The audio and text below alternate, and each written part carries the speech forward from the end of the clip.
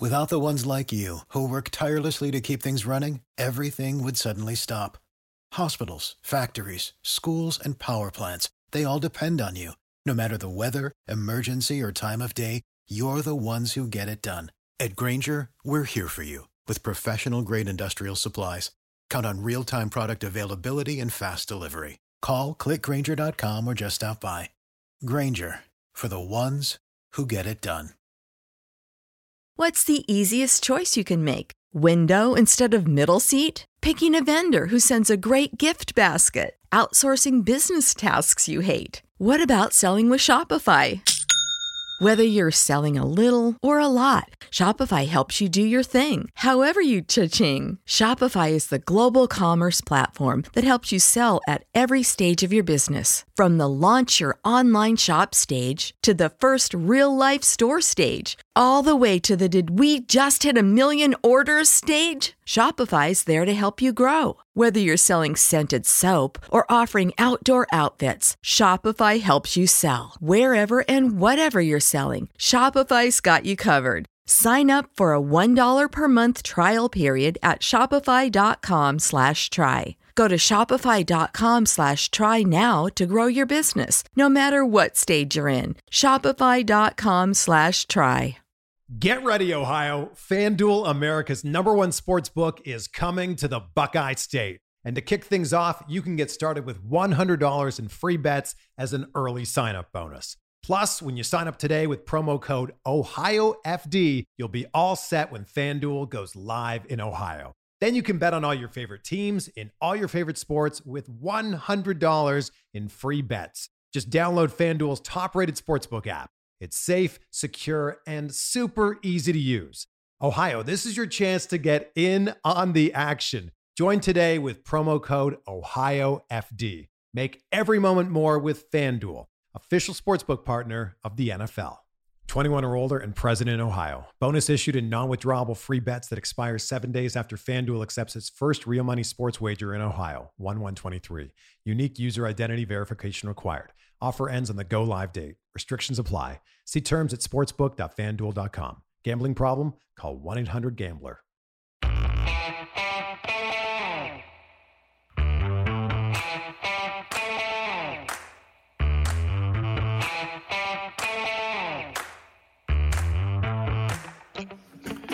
Hi, folks. Welcome to another episode of Film Study. This is Ken McCusick. I have a absolutely fascinating draft topic, and we get people who bring me the most interesting stuff here this time of year in terms of the draft and their connection to it. Here to do it today is Spencer Peterson. He's been on the show before. Spencer, how you doing? Good, Ken. How are you doing? Can't complain at all. Tell folks where they can find your work online, first of all. Where do you on Twitter or wherever you talk football with people? So mostly on Twitter. You can find me at Spencer CP. That's SPENSERCP on Twitter. Okay, unusual. SPENSER instead of CER. Okay, so the topic you have for us today, I don't want to steal it from you here, but it's percentile rankings. As soon as an actuary, of course, hears the word percentile, he probably wants to do the topic, so you had me there. But percentile rankings for drafted players.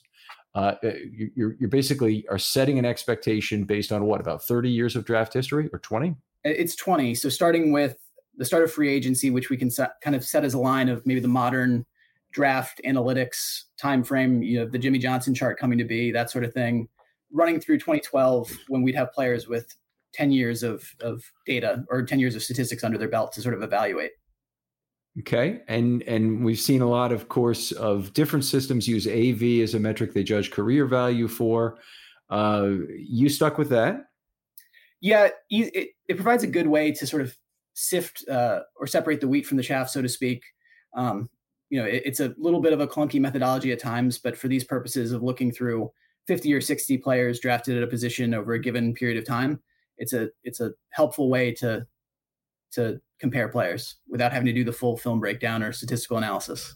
Right, there you go. And I understand that the AV system works off points per drive, offensively or defensively, differences from the league, and then it basically shares all those points among the players on offense and defense in a way that is kind of questionable. But the real question that we have with AV, my question about career AV versus draft position, is teams need to get basically all of that value from the draft pick, or as much as possible, on the first contract. That's true. Yep. And we're looking at career AV here. Thought about that and knew you'd raise that point when we spoke, Ken. But the thinking of this was that it's a lot easier to look at the totality of the career and understand what that player, what the type of player we're talking about is, versus individual.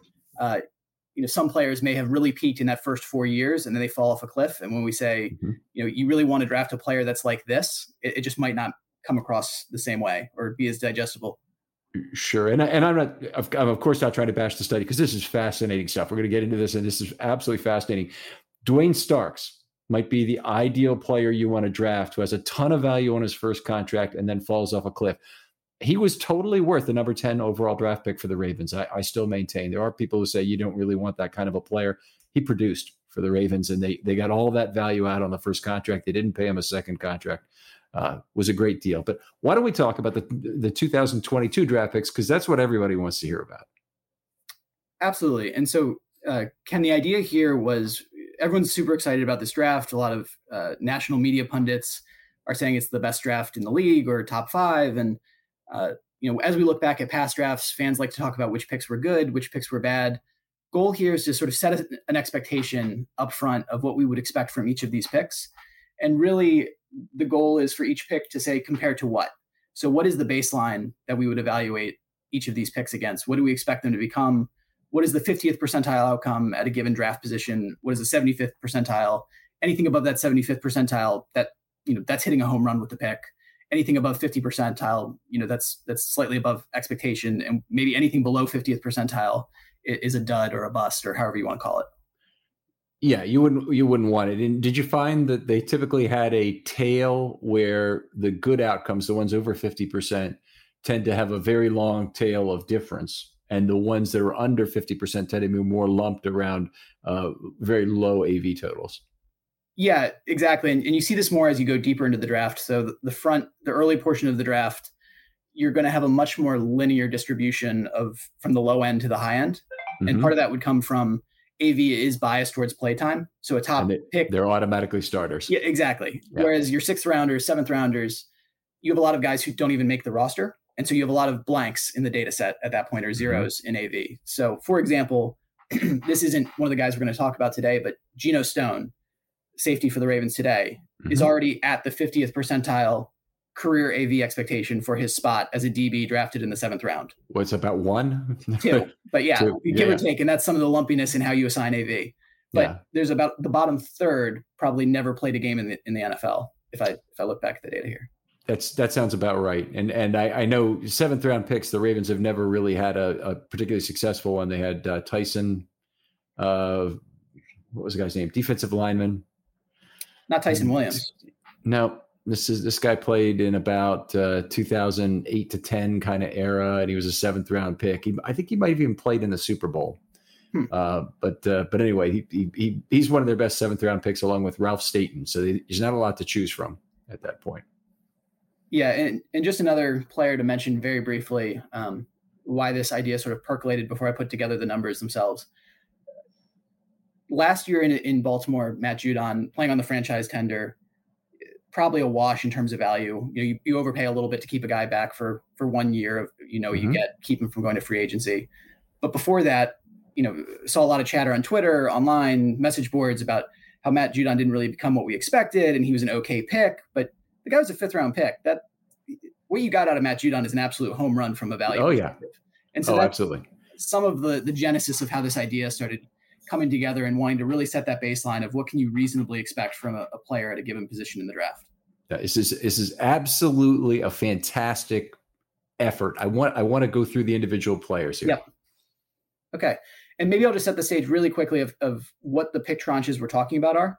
Mm-hmm. So in order to set the expectation, originally tried to do a regression model, and it gets really complicated with different positions, the way they get assigned AV.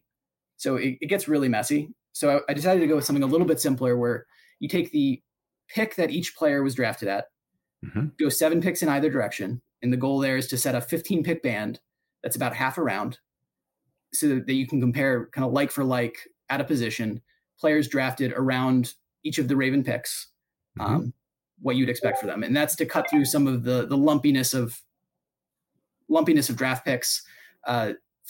Late first rounders, maybe more like an early second rounder than otherwise. But jumping into it here, Kyle Hamilton, the first pick we want to talk about, pick number 14. So the band that we created was between the 7th and the 21st pick. Safeties drafted between 7 and 21 from 1993 to 2012. And that gives us a list of 12 safeties, the median of which being somewhere in between Mark Barron, who was drafted by Tampa Bay in 2012 in the first round at pick number 7, and Michael Griffin. Alabama? Yep. Michael Griffin, who Tennessee took out of Texas in 2007 with the 19th pick. So they had 58 career AV and 55 respectively. 2 Pro Bowls between them, 16 total starting seasons, presumably both those guys being first-round draft picks, and I don't remember actually, were installed as starters in their rookie year. That or got significant play time, yep. Yep.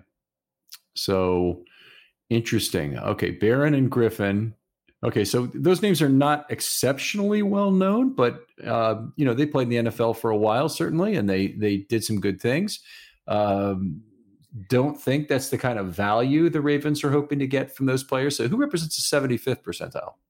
75th percentile is Malcolm Jenkins for New Orleans, who started for 12 seasons, or was the primary starter for 12 seasons, 3 Pro Bowls, no All Pros, but was almost a 200 game starter there out of Ohio State, and would be a really good outcome if Hamilton could turn into Malcolm Jenkins and be a safety that locks down a starting position for 10 years at positive contribution. So most of your guys, he actually is 13 years in the NFL, and I guess from your spreadsheet here, it looks like he retired at the end of 21. I don't know that for a fact. He's still not planning to play somewhere here, or that just goes through 21. I think that just goes through 21 because there would be no games logged through 22.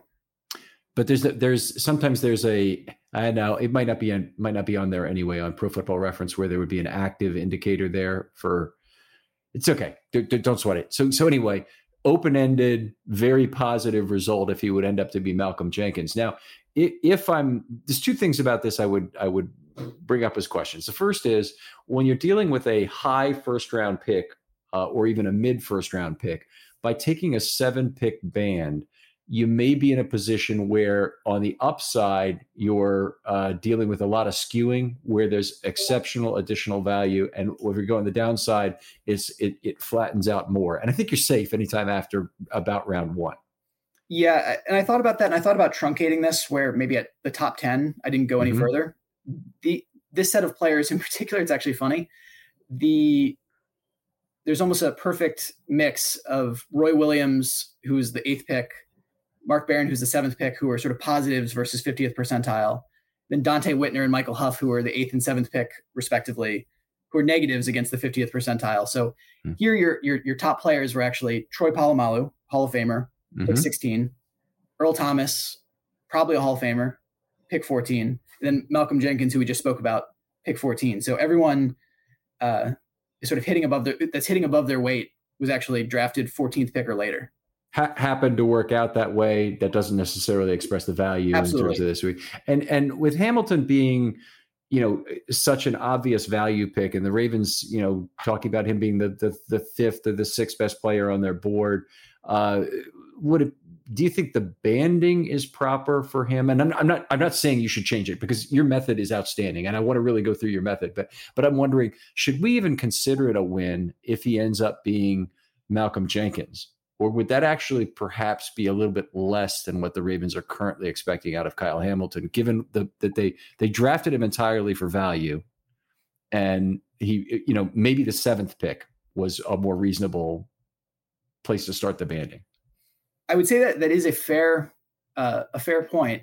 The only counter I would say is that I think every team, or most teams at least, say that they got the top guy on their board who should have been drafted 10 picks earlier. So I like to think that's the case with Hamilton, but I think a lot of teams would say that the same thing for the guys they draft. Sure. Okay. So that makes sense. Anyway, I don't want to stomp on the time you're spending explaining your method, because this is just great. So anyway, set a reasonable expectation for players.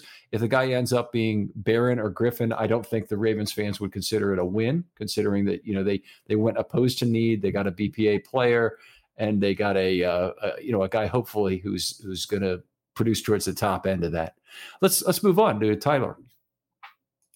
Absolutely. So Tyler Linderbaum, center, drafted at the pick 25. So that gives us a band from pick 18 through pick 32. So basically the back half of the first round. This sample of players yielded 7 players, and there's an incredibly high floor, at least in this data set, on centers drafted in the first round. So the absolute worst guy drafted as a center in the first round was Chris Spencer to Seattle out of Mississippi. Almost started 100 games in his career, was a 6-year starter, primary starter. That's the absolute floor, which in other position groups, you do not see that kind of production or that kind of scoring for the worst guy in the sample. Right. So traditional draft logic would say get people who impact the passing game, and a center is pretty far from impacting the passing game directly. So you if you're drafting a guy like that, you're probably selecting above positional value within the draft. And so you're going to tend to get a better player. Now, this is really unusual, but in recent years, in the last decade of picks, which I've looked at specifically for centers, there have been a lot of failures. There have been some big successes too, but it's very highly correlated to arm length. So anyway, please tell us about the 50th and 75th percentile here. Yeah, absolutely. So the 50th percentile is Jeff Hardings, who Detroit drafted out of Penn State. He's a 11-year primary starter, 2 Pro Bowls, All-Pro, played from 96 to 2006. That would seem like a good outcome here. But again, the reasonable expectation or what's shooting par for center is a really high bar. And then your 75th percentile, Maurkice Pouncey. I think he's getting a lot of credit for the number of Pro Bowls because the 2 players that flank him, actually, I would consider to be better players. Yeah, I agree. So Alex Mack comes in as the number 1 player in this group, who was a longtime starter with Cleveland. And then Nick Mangold comes in right between Maurkice Pouncey and Jeff Hardings. But they're all pretty concentrated, actually, in a relatively narrow band of AV. So Jeff Hardings, who we talked about as the 50th percentile guy, is at a 70. Nick Mangold at 73. Maurkice Pouncey at 78. Alex Mack at 86. So not a huge differentiation, and a lot of really good players there. Yeah, it's incredible. The study period actually has a much more concentrated group of outstanding players at center in the band that you chose relative to the last decade, where it's been very hit or miss. Garrett Bradbury just getting declined his 5th-year option by the Vikings, who's had a lot of problems. And who's the other guy, short arm guy, Billy Price for Cincinnati, who never really settled in at center, a rare, really bad first round bust. But then there's also 3 Pro Bowlers in the group, and I'm forgetting the names right now. But I think Travis Frederick fits in the group. Travis Frederick is in the group. Yes, he's of guys drafted at first round at center in the last decade or so. Cam Irving also originally was drafted as a center, although he's played all over the line, never really got a position. He wasn't very good either. So. It was the guy in New Orleans as well, I think, right? Who a lot of Ravens fans wanted to draft. His name is escaping me a couple years ago. Yeah, I put out a tweet about this and then I forgot some of the information. But you're right. There's 3 guys there, and includes 6 guys who primarily played center. 8 guys in total who were drafted originally to play center, and that ended up with various degrees of success. But 3 were Pro Bowlers. Yeah, and I think the key takeaway here is that the floor or the bar that you're evaluating a pick at of a center in the first round is incredibly high. So Linderbaum better be a near decade-long starter, make some Pro Bowls, or else this pick is going to look very suspect given kind of what's the reasonable expectation at this position. Right. That makes a lot of sense. And, in terms of, I think a lot of people have said that already, but I think one thing people don't really talk about is this being a high floor pick. I mean, I think in point of fact, looking at his traits and his length and whatnot, he's an extremely high variance player. If it works out for him, if he can get by, if he can work with his lack of length, he's going to be a terrific NFL player. And it'll be interesting because I think he's pretty much a boomer bust. But your methodology would say the floor is very high and that, this is an easy double, or maybe even an easy triple, given the players who've been drafted there before. Yeah, I think it sort of depends how you look at it. Someone just being drafted in this range does not inherently make them a better player. But assuming the Ravens have done the right, diligence and know the guy they're taking, you should feel somewhat comfortable that we're at least getting a good starter out of this. Right. All right. Outstanding. So I feel better about Linderbaum already. Let's keep going. So the next pick, a really interesting one. So David Ojabo, our second round pick, announces a linebacker. So he's compared to the group of linebackers that were drafted within this band of picks. So you're going to get some inside guys, some outside guys. This is one of the positions that the data for draft position gets a little wonky because you're going to have pass rushers, then you're going to have some inside guys. But in total, there were 47 players drafted within this range of the draft who were announced as linebackers. The 24th pick, who would be our 50th percentile, is Koa Misi, who was drafted by Miami. He was a starter for 6 years. Played 84 games, started 72. Reasonably good player, but comes in with an AV of 30.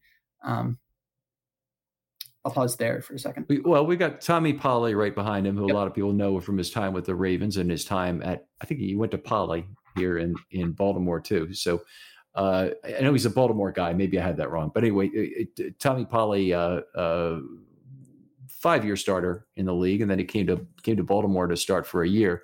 There's a lot of inside linebackers on this list, is one thing I'm noticing, and fewer outside linebackers. It seems like. I mean, I'm seeing Ray Maluga is on the list, and players like that. Daryl Smith is on the list.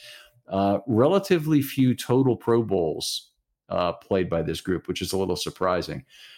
But I guess that would raise two questions to me. One is, are we reasonable in our expectations of Ojabo? And I know everybody thinks of him as a top 10 talent who just dropped because of the injury, and a year from now everything's going to be fine. But the fact of the matter is, he's the 45th pick. That's how he was valued by the Ravens.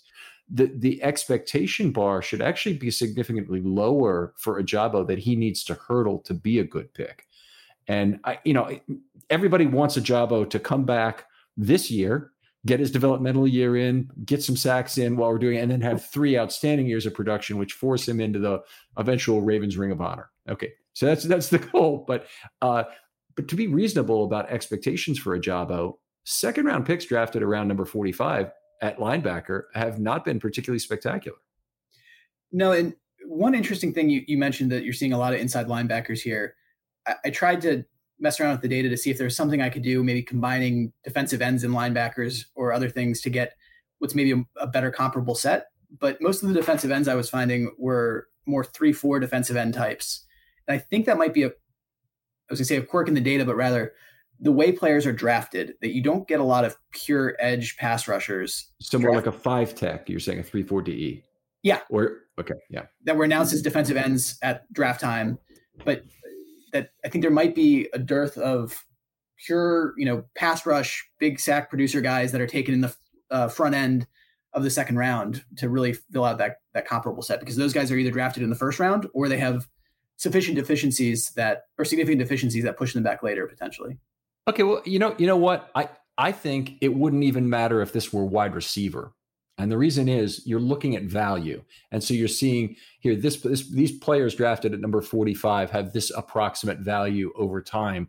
Let's see if we can get that. And somebody else can judge on the back end whether Ojabo was as important to the Baltimore Ravens as X receiver drafted at number 45 was to the Cincinnati Bengals whenever they drafted him.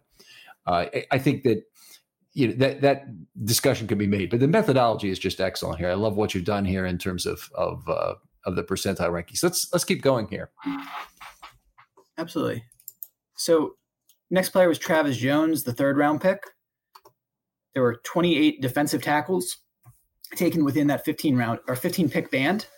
The median player is somewhere between Tank Tyler, who was the 14th best in this group, produced 11 AV by playing 43 games. He went to Kansas City. The other player we have here is Kenny Peterson, who's the 15th best, also with 11 AV. played 76 games, starting 15 with Green Bay. So both of those players are 1-year primary starters who played, in the mid double digits worth of games total for their respective teams. Okay, I'm wondering if there's something about defensive tackle which is making it harder for people to get starter credit. Maybe it's based on I don't know how they do it. In fact, they probably do it just by games. Actual games started. They would do it by okay. So there may be issues that it's more difficult to get on the field, but that would probably be a 5 tech or something where you're forced into the nickel to start the game, literally on the first play of the game. Yeah. So I'm not sure. I'm not sure I know how to evaluate all of the starter numbers on this list. Would be my question. Yeah, I mean, you've got Kenny Peterson there with 15 games started in his career, and Tank Tyler with 19. So I don't think there's any way that they could have been more than a primary starter for a single season. But to your point, they could have been rotational players, heavy rotational players that played multiple seasons. But the respective careers are only, in the case of Tank Tyler, 3 years. 3 years, yeah. Kenny Peterson, 6 years. Yeah, Tyler was a player. I think he was very highly regarded when he came out. That's my recollection. He's the one who played for the Bears. No, well, you have Kansas City, but I thought I remembered him playing with the Bears. I think you're thinking of there's another Tank. Okay, Tank Williams or something. Tank something. Yeah, there's another Tank that famously played for the Bears. Okay, but I think what you see here with the third round pick numbers, putting aside for a second that run stuffing defensive tackles can sometimes have trouble accumulating AV, the way it parses out credit for the points per drive success of the team, because they're not accumulating very many statistics by which to credit them. So a Marcus Peters, who has a lot of interceptions, for example, gets a lot of AV credited to him as a cornerback, whereas you don't necessarily get that credit for a run stuffing defensive tackle in the methodology of AV. But that really shouldn't affect our comparison here because we're comparing like to like with defensive tackles. Okay. Kind of going up to the top end of the comparative set here. Our 75th percentile player is Terrence Knighton, who Jacksonville drafted out of Temple. Had a 7-year career. 6 of those as the primary starter. Played 108 games. Started 96. No Pro Bowls, no All Pros, but seems to be a solid player. Solid result. Okay, so a couple things about this group. One is there's absolutely 0 All Pros in the group, even though Jarrell Casey, who made 5 Pro Bowls, is the number 1 guy on the list. And the only other guy who has even a Pro Bowl appearance is Randy Starks, the number 2 guy with 2. After that, your total starting years are not much. This is very different from the center group we looked at with Linderbaum. I think this is another pick where I would hope Travis Jones is more like the 55th player, and his banding as a value pick is really hopefully the Ravens will do better than the 50th percentile of this group. I'll just say that that obviously hitting at the 50th percentile. I'm not even sure hitting at the 75th percentile would be all that exciting, but hitting the 50th percentile definitely would not be in this group. Yeah. And I mean, that's part of the point of this exercise, right? Is that I would say the same thing as you, that if you told me he was going to be Terrence Knighton, I wouldn't be particularly thrilled. But what can I reasonably expect? Even if you told me that he was going to be Randy Starks, I don't know off first blush that I would be over the moon about that. But when you look at the actual historical draft data where Randy Starks was the second best player out of this group, he played, had about an 11-year career out of Maryland. You should be ecstatic about that, actually, if that's what Travis Jones ends up being. Yeah, absolutely. I would agree with that. There's a lot of guys here who played a lot of football games in the 75th percentile and high. So that's one positive thing. The Ravens, the way they use their players rotationally, they're never gonna rack up a ton of AV, but we won't get into that. I don't want to get too deep into the AV methodology, but I think that it just takes points per drive on offense and defense and divides that out among the players. I don't know that it gets into statistics as much as it gets into Pro Bowls and All Pros. And a rotational defensive tackle is never going to be All Pro or Pro Bowl. So it's always the guys like Aaron Donald who play a distinctly higher percentage of the snaps. Even Haloti Ngata in the Ravens rotational system, very difficult time ever getting to the Pro Bowl. I think he finally might have, but it took him a long time to finally get one. Yeah, absolutely. And then in this band, you start to see a couple. There's not a ton, but you start to see at the bottom end of the range lots of zero accumulations. In terms of no games played. And I don't want to backtrack too much or jump around across the tabs here, but one thing we didn't mention on the Ajabo tab, the Ajabo comparison, is the very last player in that ranking is a familiar name, Sergio Kindle. Ooh. 0 AV.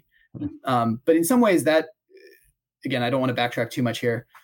There is sort of a bimodal expectation of potential for Ajabo as a pick that I don't know that the 50th percentile is the right way to think about it, because I think he's a little bit of a home run swing given the injury. Mm-hmm. We think we're getting the 10th best player or whatever you might think he is at a much later pick because of the injury risk. So in the back of my mind, it's either he's a 0 or he should be at the very top end of that range. Right there, that tells me that the Ajabo pick is probably better than I've been giving it credit for. I'm upset that he's missing a year, but the fact that he's a home run swing when you have a bunch of guys at the bottom end who really don't give you any value, particularly once you take out the replacement level. You have a chance to get a guy who can give you 30 to 70 AV, not during his rookie contract, but 30 to 70 AV over the course of his career, maybe even more than that, if it really works out. Yep. All right. Outstanding. Let's keep going. So next we have Fa'alele. I hope I'm saying that correctly. In the very beginning of the 4th round. And so offensive tackles in that very early 4th round spot, we have 22 of them. We have 22 of them, and the median expectation is somewhere between Ray Willis, who Seattle drafted in 2005 out of Florida State, played 44 games for them starting 26, and then Nat Dorsey, who Minnesota drafted in 2004 out of Georgia Tech, played 40 games starting 9. So both were primary starters for a single season, and then no Pro Bowls, no All-Pros between those. Okay, so just looking over the palette of choices at tackle, offensive tackle, highly valued draft position, and it seems to me you really are taking lottery tickets when you take developmental tackles at this point. Even some of the players who are on the list, the number 7 overall guy is one of the worst performing PFF offensive tackles of all time, and that's Bobby Massey. Yep. Yeah, and so that's the difference between PFF and the AV methodology, because AV methodology is going to give a lot of credit for playtime, for showing up. You start the game. Yep. It's 100%. So just the AV methodology, it's 100% related to playing time, Pro Bowls, and All Pros on the offensive line. So they look at offensive points per drive. They automatically give 45% to the offensive line, and then they only adjust how those points are given out among the 5 starting, or the 5 linemen, all the linemen, I should say, based on Pro Bowls and All Pros. Which, without getting too down in the weeds of or nitpicking the AV methodology too much or being too harsh on it, because it is very good for our purposes today. Mm-hmm. The zero-sum nature of it can be a little difficult, because if your left tackle makes the All-Pro, everyone necessarily gets worse along his line. Yes, that's exactly right. So, the offensive line was only so good. And Ronnie Stanley in 2019 lowered Bradley Bozeman's score, for example. Exactly. But then on the top end of this list, your absolute best player by the AV metric here, and I don't think it's close looking at their careers, Jari Evans, who New Orleans took in 2006 out of Bloomsburg, but longtime starter for them, multiple All-Pros. I think he's the only All-Pro on this grouping. 6 Pro Bowls. That would be an absolute home run. He's the best player here. John Runyon coming in at number 2, longtime player for the Eagles, even though he was drafted by Houston. The 75th percentile, so kind of the start of what we should consider an incredibly successful pick, would be Ryan Tucker, who the St. Louis Rams drafted in 1997 out of TCU. He played in the NFL for about a decade. 6 seasons as a primary starter, played 134 games, started 102. So pretty good result, but no Pro Bowls, no All-Pros. And David Stewart there, the Tennessee tackle. Yeah, I mean, honestly, that would be a pretty fantastic result.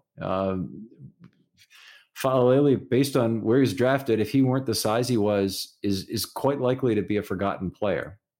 We'll remember him because he's going to do some things as a gadget player, probably with the Ravens, that will keep him remembered. He'll be what Haloti Ngata was the offensive line in the 2008 to 2010 period. But boy, it's there's certainly no guarantees at this point.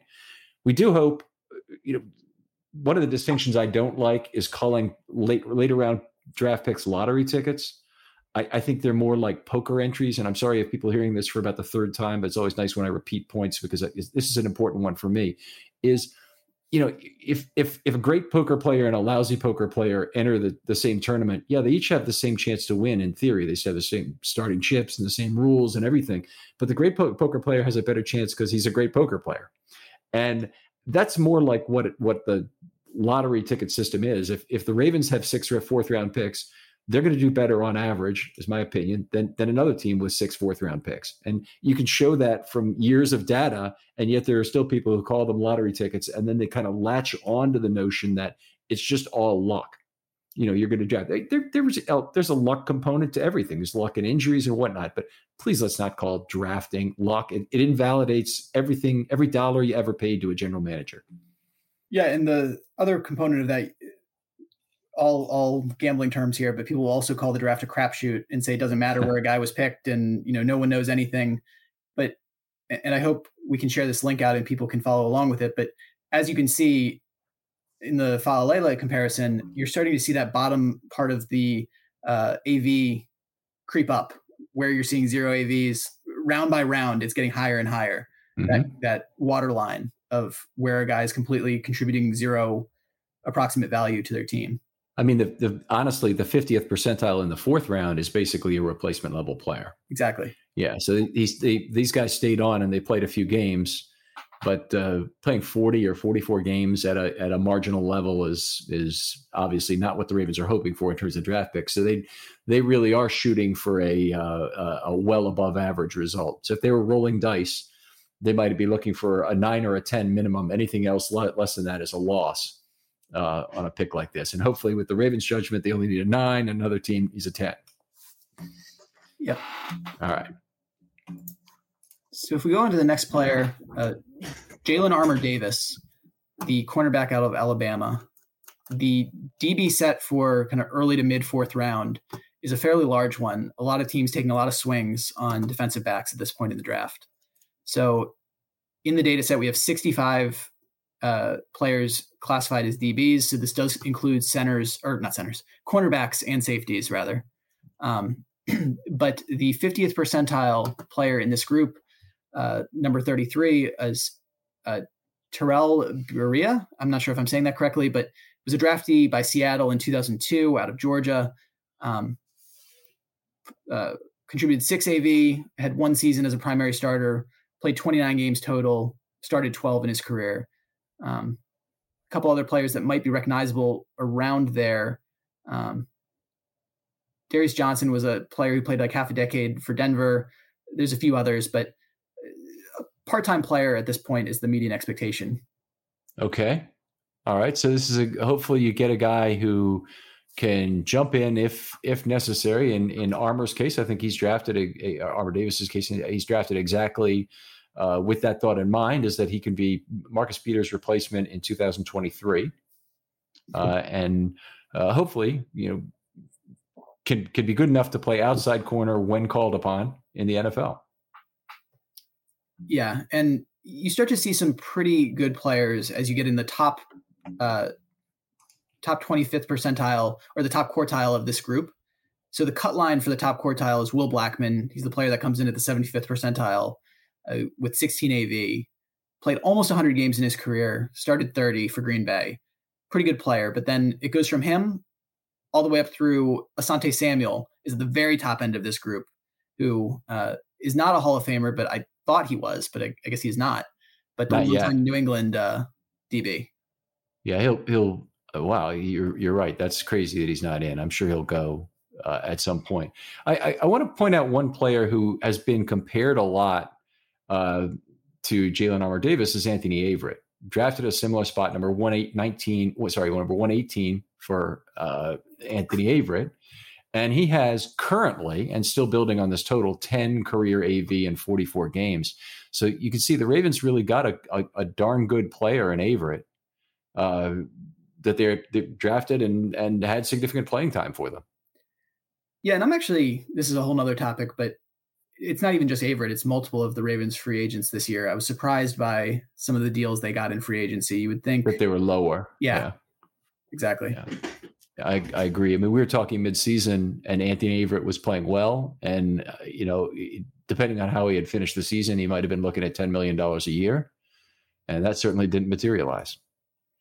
Yep. All righty. Let's keep going here. So the next player we have is Charlie Kolar, the tight end out of Iowa State.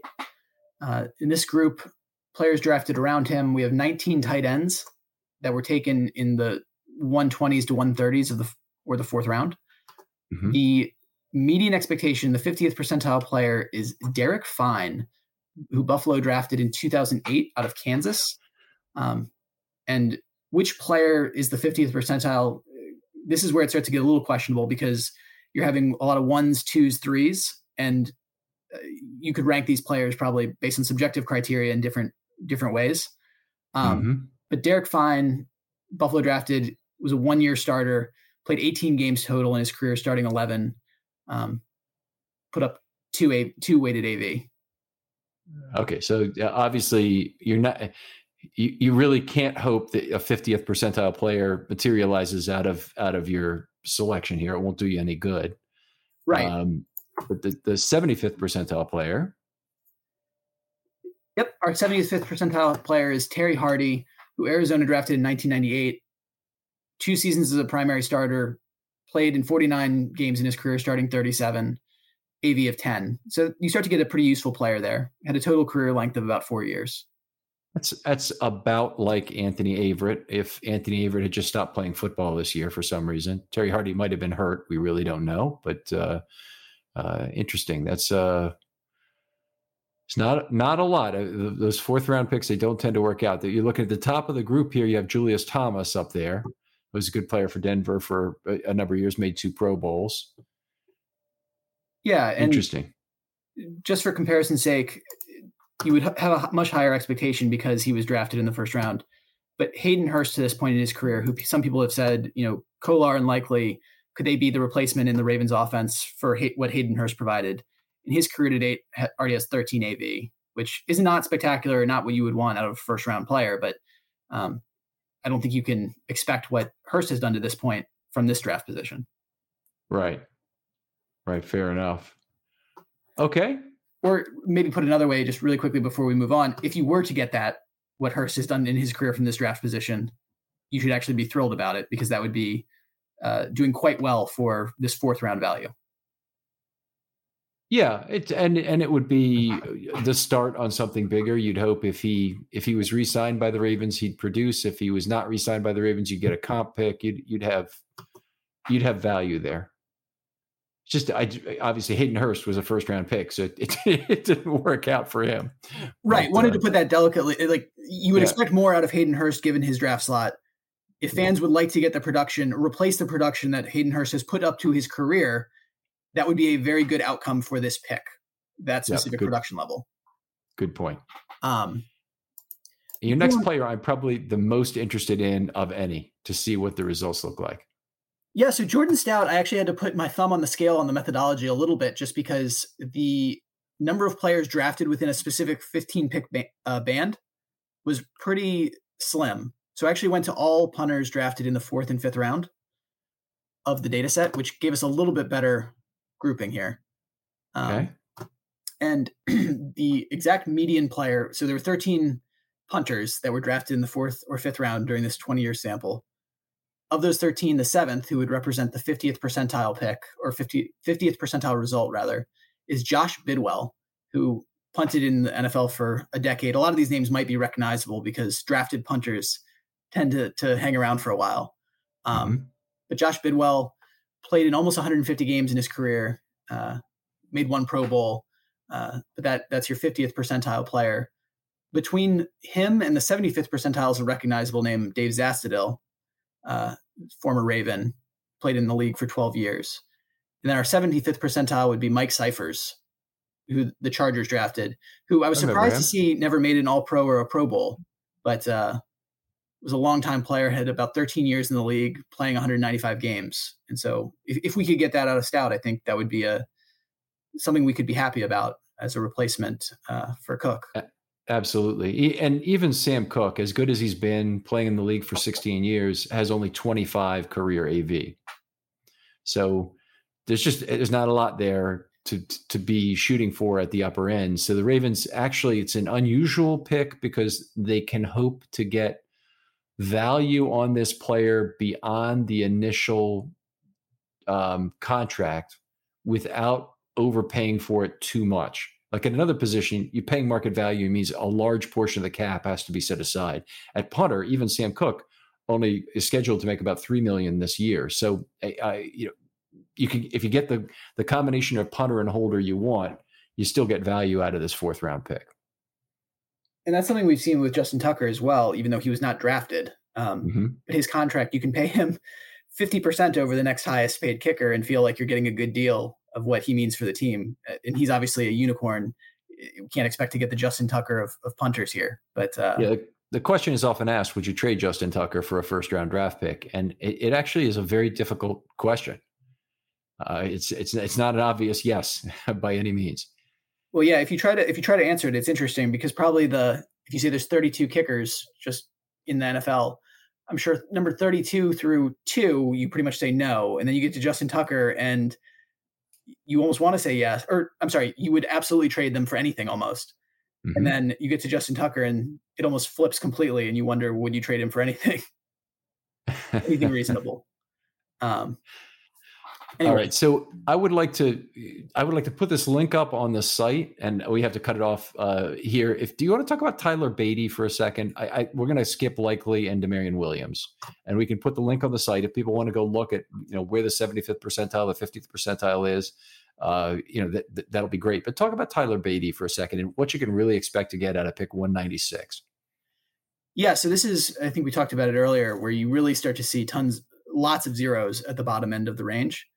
The 50th percentile players, because there's 24, so the 50th percentile is somewhere between 12 and 13, but are the last 2 players with any positive AV contribution in the grouping. So Aaron Brown and James Davis. And James Davis is a fairly recognizable name, went to Clemson, was drafted by Cleveland, played for I think he had a 2-year career, but really only played 1 year, I believe because of injury. But they're the very back end of players who contributed any positive value in this group. So you get a lot of special teamers, a lot of guys who played part-time duty. But if Tyler Beatty can play games basically for the Ravens, it'll be a positive contributor. Yeah. What would be, let's put it in a different set. What would be your to get value out of this pick? How many touches does he need to get as a Baltimore Raven in his first 4 years? I've got a number in mind. I'm writing mine down. Not that it's a big secret or anything, but what would you say? So to get value out of the pick,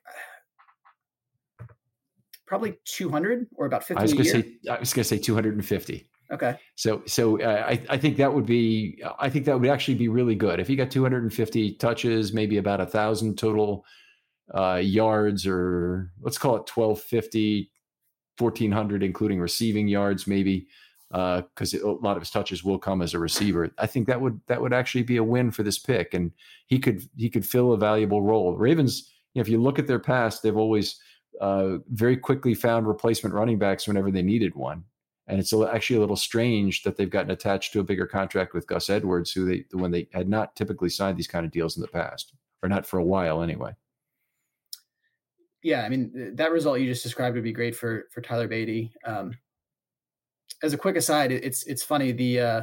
Some of the top players here, speaking of players that can do a lot with lesser running backs, are Terrell Davis, who is a Hall of Famer, and Mike Anderson. Both went to Denver, both in this same range, but not a reasonable expectation for a 6th round pick. But getting to your point of teams that do more with less in terms of investment at the running back position, those Shanahan teams in Denver were able to make do with this exact draft position. It's all about scheme. If you've got a run scheme where you know how to fit in backs based on their talents, I think you really have something. And most places, I think that's a complete load of crap. Like on the offensive line, I don't think you have to be particularly be a gap or zone blocker, because I think that good scheme can make you good in either system.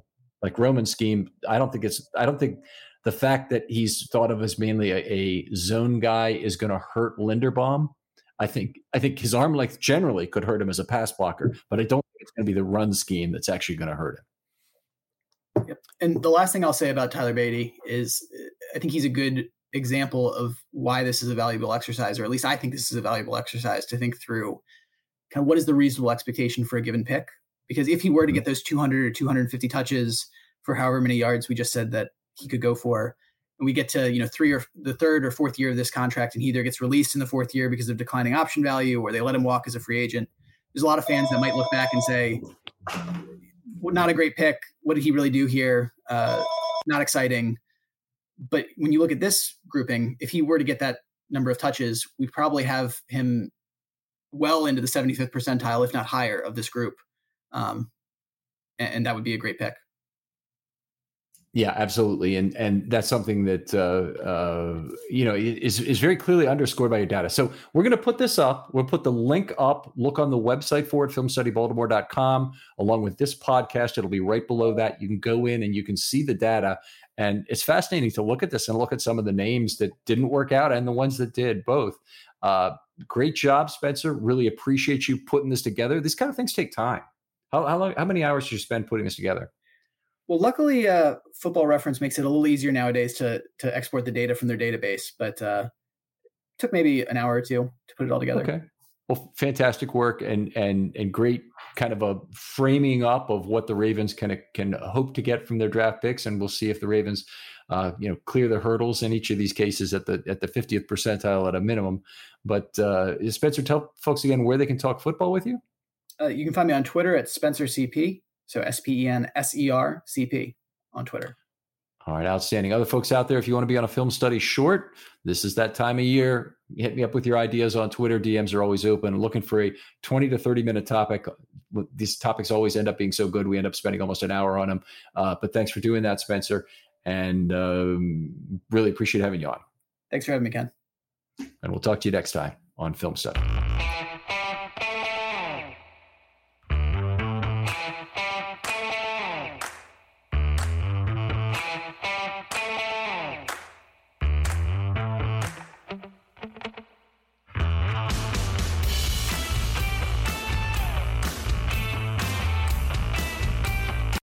Without the ones like you, who work tirelessly to keep things running, everything would suddenly stop. Hospitals, factories, schools, and power plants, they all depend on you. No matter the weather, emergency, or time of day, you're the ones who get it done. At Grainger, we're here for you with professional-grade industrial supplies. Count on real-time product availability and fast delivery. Call, click Grainger.com, or just stop by. Grainger, for the ones who get it done.